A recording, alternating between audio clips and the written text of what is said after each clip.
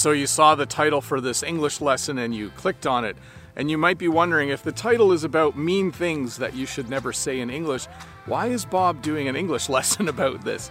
Well, these are things you should never say, but I think it's important as you read things in English and as you watch things in English and as you listen to things in English, I think it's important for you to know these phrases. They are really mean. I'm sure you're curious to find out what the phrases are, so we'll take a look at them in this English lesson.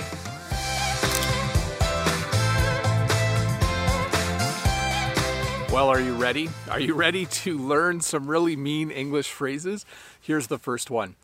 The first phrase is, "You'll never amount to anything." This is something that maybe a parent will say to a child, or maybe a teacher will say to someone. And when you say to someone, "You'll never amount to anything," what it means is that you don't think they will ever be successful. You don't think that they'll ever have a good job or a good life. You think that they'll never amount to anything.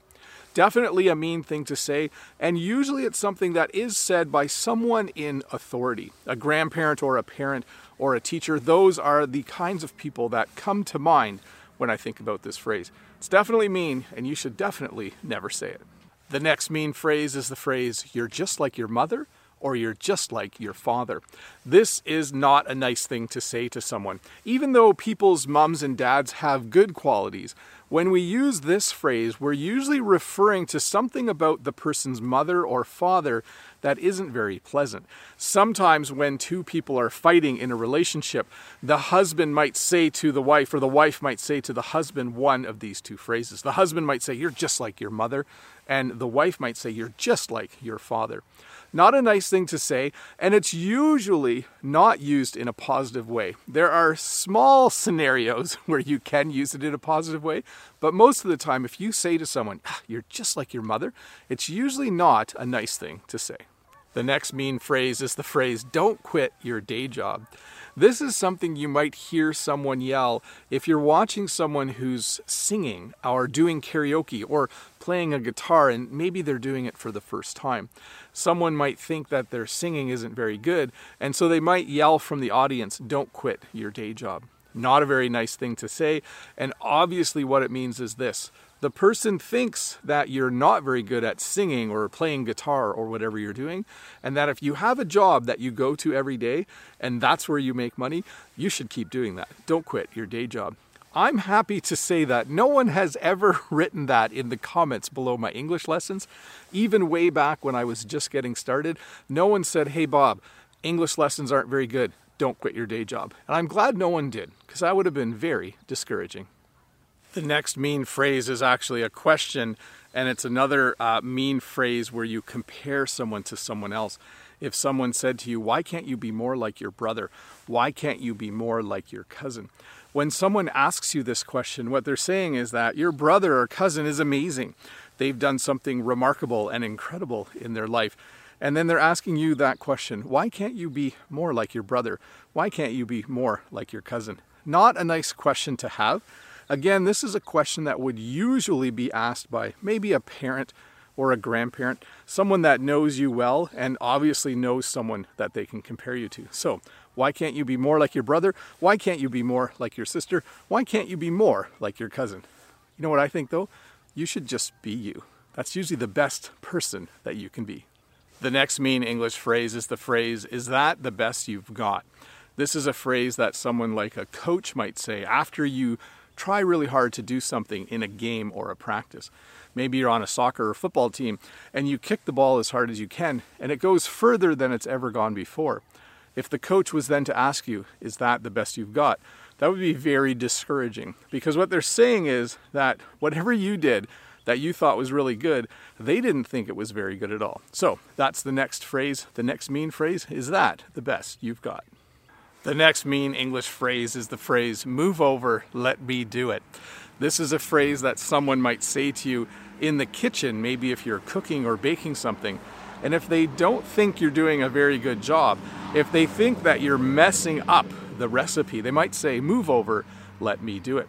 It means they don't have confidence in you. It means they don't trust you. It means they think that you're just not doing a very good job. So that's the next mean phrase, "Move over, let me do it." The next mean English phrase is, I think, the meanest one of all, and it's the phrase, "you suck."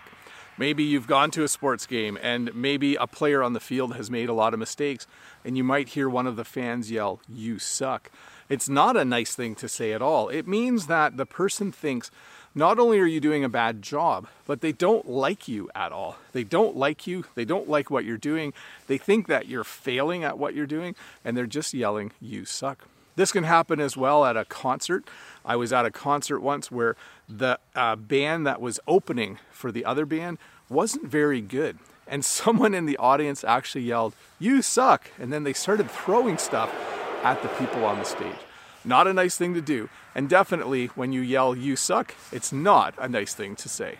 The next mean English phrase is the phrase, "You're a disappointment." Again, this is something that would probably be said by a mean parent or a mean grandparent or a mean coach or a mean teacher.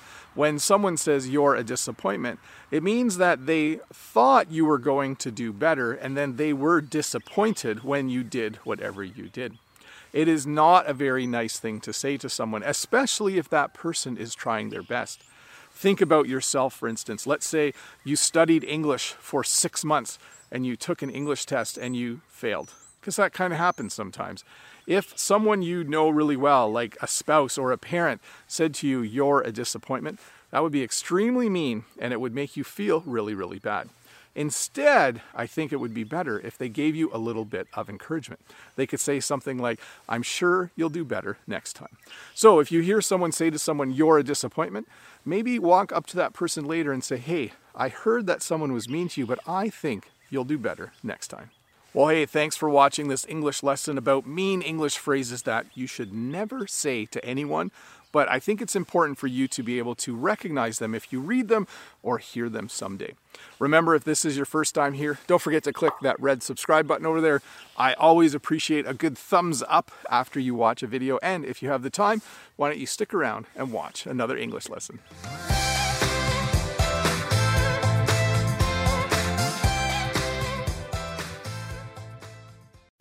Hi, Bob the Canadian here. Thank you for listening to this English podcast lesson. If you would like to support me in the work that I do as an online English teacher, please visit patreon.com/Bob the Canadian.